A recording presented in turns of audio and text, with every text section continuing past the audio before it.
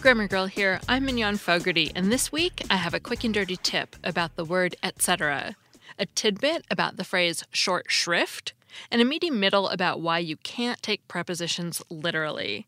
Yes, I'm mixing up the order and putting the meaty middle last. It's like dogs and cats living together. I don't know what's come over me, but you've been warned. And now, on to the quick and dirty tip about the word etc. First, as you already heard, it's pronounced etc. with a T sound, not etc. with an X sound. In fact, it comes from Latin and was originally written as two words, et and cetera, which translates to and the others. These days, it's abbreviated etc., but what made me think of this topic is that in the old days, it was abbreviated with an ampersand followed by a C, with the ampersand representing the and part of and the others, or the et part. That's how it was written on the title page of the book The Doctor, Etc. that I mentioned in last week's show because it has the original Goldilocks story. I have a screenshot of it on the transcript of this show at quickanddirtytips.com, so you can see it if you want to. So, your quick and dirty tip is to remember to pronounce it with a T, etc. And when you see it written as ampersand C, you know you're looking at a document that's probably at least 100 years old, or a document that's trying to use old-fashioned language.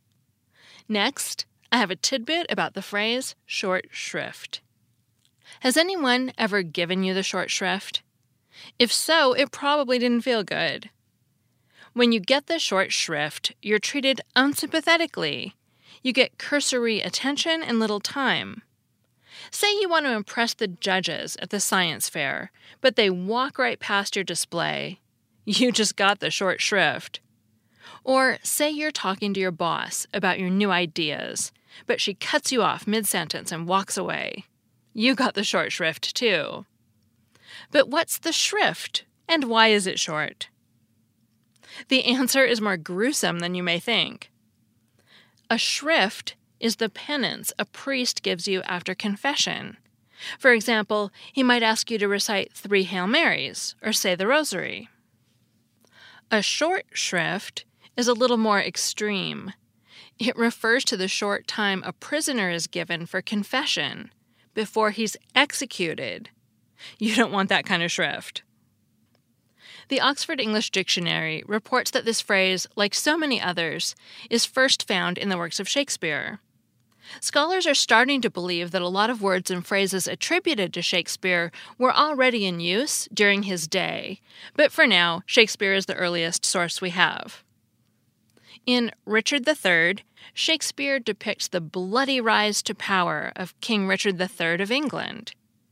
The villain climbs his way to the throne atop a slew of murders and executions. One of his victims, Lord Hastings, is arrested and receives this warning. "Dispatch, my lord, the Duke would be at dinner. Make a short shrift, he longs to see your head." Hastings responds thusly, "Come, lead me to the block, bear him my head. They smile at me that shortly shall be dead." If you're ever given the short shrift, I hope it doesn't end as badly for you as it did for Hastings. And that's your tidbit for today. To get the short shrift means to be treated curtly and without much care. That segment was written by Samantha Enslin, who runs Dragonfly Editorial. You can find her at dragonflyeditorial.com or on Twitter as DragonflyEdit. Hey, it's Mignon. If you want to do more to hone your communication skills, then check out Think Fast, Talk Smart, produced by the Stanford Graduate School of Business and hosted by my friend and Stanford lecturer, Matt Abrahams. You may remember Matt from his interview on the show back in September when he shared his top tips for becoming a better writer and speaker. Think Fast, Talk Smart is his Webby award-winning podcast, which has been downloaded 41 million times and has been the #1 career podcast in more than 95 countries, so you know it's worth your time. Whether you're making a wedding toast or presenting at work, strong speaking skills are critical to success in business and in life, which is why Matt sits down with experts every week to talk about the best tips to unlock your communication potential. Hear from pros like neuroscientist Andrew Huberman on how to manage speaking anxiety, speechwriter and best-selling author Dan Pink on how to take risks in your communication, and psychologist Kelly McGonigal on how to harness nervous energy to fuel powerful presentations. So what are you waiting for? Listen to Think Fast, Talk Smart every Tuesday wherever you get your podcasts or on YouTube. And tell Matt I said hi. And now, on to prepositions. Recently, we talked about whether to use the preposition by or on before the word accident, by accident or on accident. And we discovered that sometimes the preposition that people use is based on how old they are, or maybe where they live. There are some interesting comments below that article about preposition choice rules, such as the one from Charles M. from Utah, who wrote, quote, "You're in bed when you're under the covers, otherwise you're on the bed. You suffer with a friend who suffers from, because of, a disease," unquote.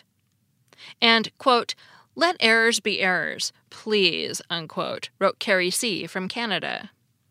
Reader Marge O. from Texas, on the other hand, once commented, quote, "In trying to learn French and Spanish, I found the prepositions the biggest stumbling blocks, and they're behind most of the errors I hear when a non-native speaks English," unquote. Boy, is she right. The truth is that although many people feel that prepositions should be used logically, they seldom are. Instead, they're memorized and used uniformly by convention in arbitrary ways.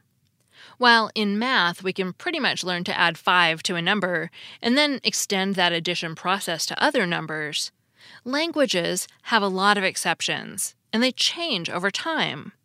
In fact, English years ago had far fewer prepositions to begin with, and expressed word relationships by changing the word endings instead. The part of speech we call a preposition refers to words that are often small and indicate spatial and temporal relationships, location and time, between other words. Some examples we use a lot in English are with, to, for, around, about, and on. Some temporal prepositions can also serve as adverbs, which makes sense because adverbs often modify verbs, and verbs are often actions with a time component. For example, in the sentence, "Jen ran around the building," around is a preposition, and the building is the object of the preposition. Around indicates the relationship between the running action and the building.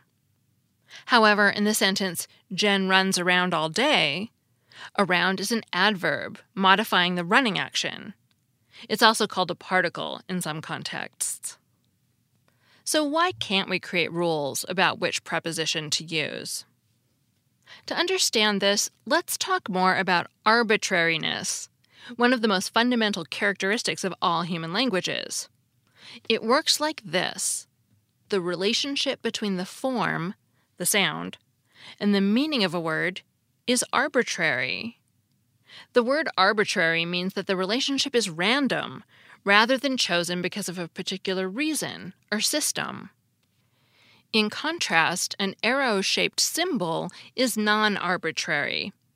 It was chosen because it clearly looks like what it means, in any language, to point in a direction.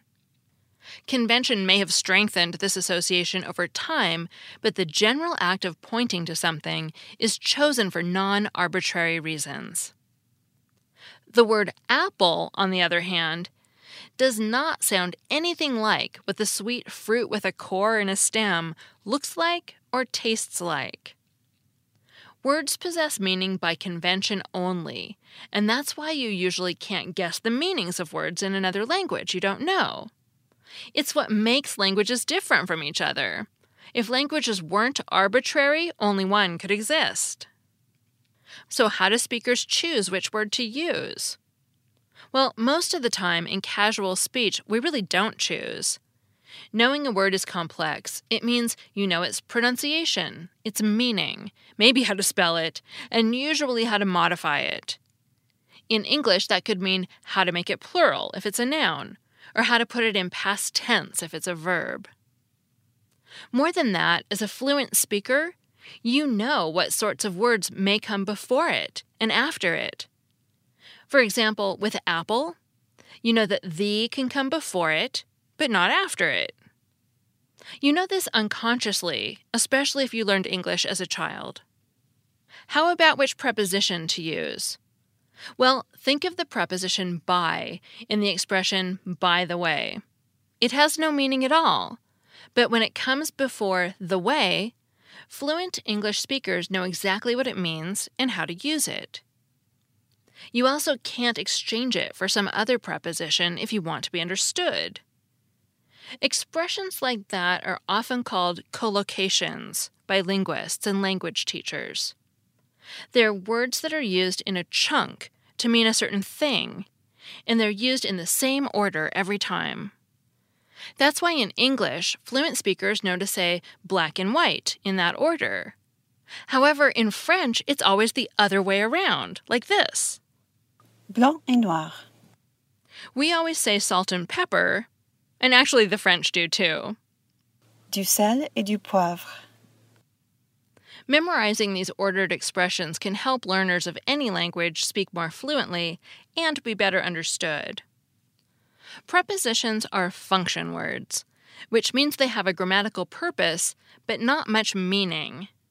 Content words like dress and happiness have a lot more meaning and are easier to define. Yet, each preposition can have many different functions. For example, to teach an English learner what in and on mean, you could draw a box and put a dot inside it and a dot above it to illustrate the concepts. But can you always use in for that meaning? Not at all. Sometimes the preposition inside works better or sounds more natural. And sometimes both are equal. You can say, come inside, it's cold, or come in, it's cold, with no penalty. And metaphorical uses are even more difficult to predict, such as the in Frank arrived just in time. Yet we can also say Frank arrived on time. Also metaphorical is the in the expression I'm in a bind, an abstract expression that means I feel stuck or unable to solve a certain problem. When we look at other languages to compare, a useful technique linguists apply to gain perspective when making decisions about a language, we find more excellent evidence for the fact that we can't apply logic to preposition choice. For example, the English prepositions at and to feel totally different to us, right? You may say that at is used when something already is somewhere, but to is used to indicate direction. Yet, in French, they're just one single preposition. However, don't draw the conclusion from this that English contains more subtlety than French. The opposite preposition mismatch exists too.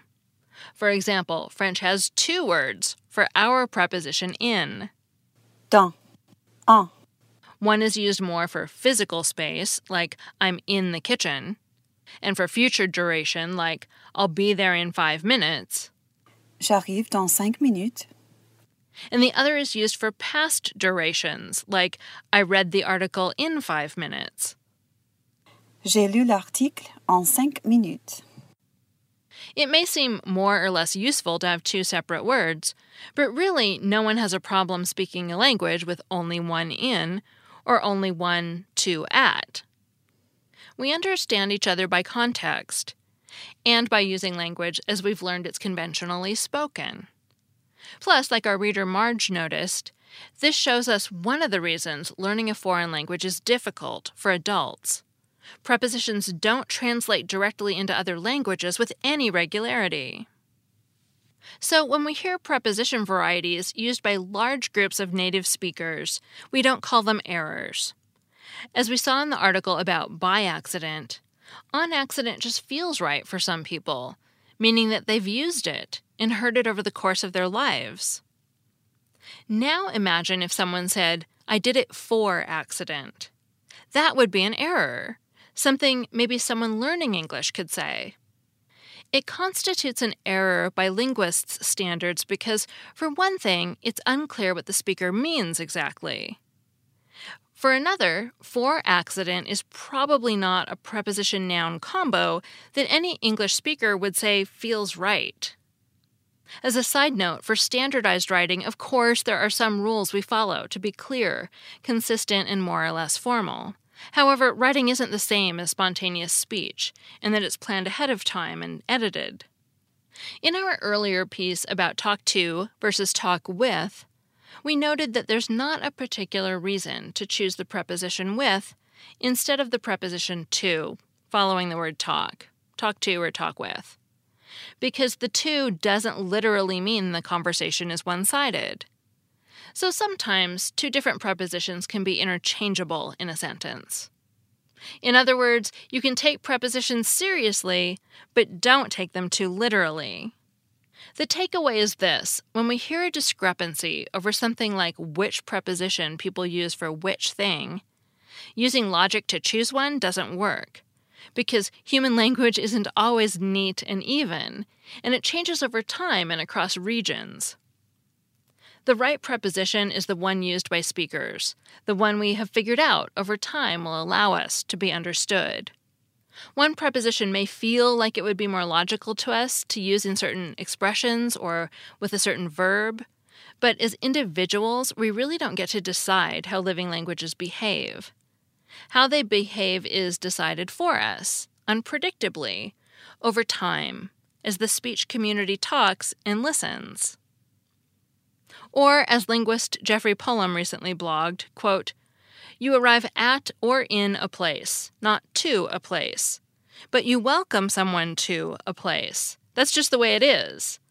Nobody guaranteed that languages would be easy or fair or logical or commonsensical. They are simply as they are. Deal with it. And that's deal with it. Deal to it and deal on it are ungrammatical. Don't complain to me. I didn't invent English. My job is simply to describe it." Unquote. That segment was written by Sael Graves, who has 2 master's degrees in linguistics. You can read more about her at SaelGraves.com, SYELLEGRAVES.com. And those French pronunciations were her. Thanks for recording those, Sael. And as an aside, this is me, Mignon's advice, I often will do a Google Ngram search to show English learners which prepositions in which phrases are most common in edited English. Finally, I have a quick shout-out to the people who told me where they listen. Tamed Cynic says he listens on GT Road. Robert listens at Fire Station 21. Valeria in Nashville listens while doing yard work. A reported listening on a flight from Australia to Taiwan. And Rob in the Netherlands says he listens while doing home duties and posted a picture of his lovely ironing board. Thanks again. I love hearing your stories and seeing your photos. I'm Mignon Fogarty, better known as Grammar Girl. You can find all my articles on quickanddirtytips.com, and I'm Grammar Girl with no spaces on Twitter and Facebook. Wherever you listen, please subscribe because it helps us with the algorithms. If the algorithms allow it, I'll be back next week. That's all. Thanks for listening.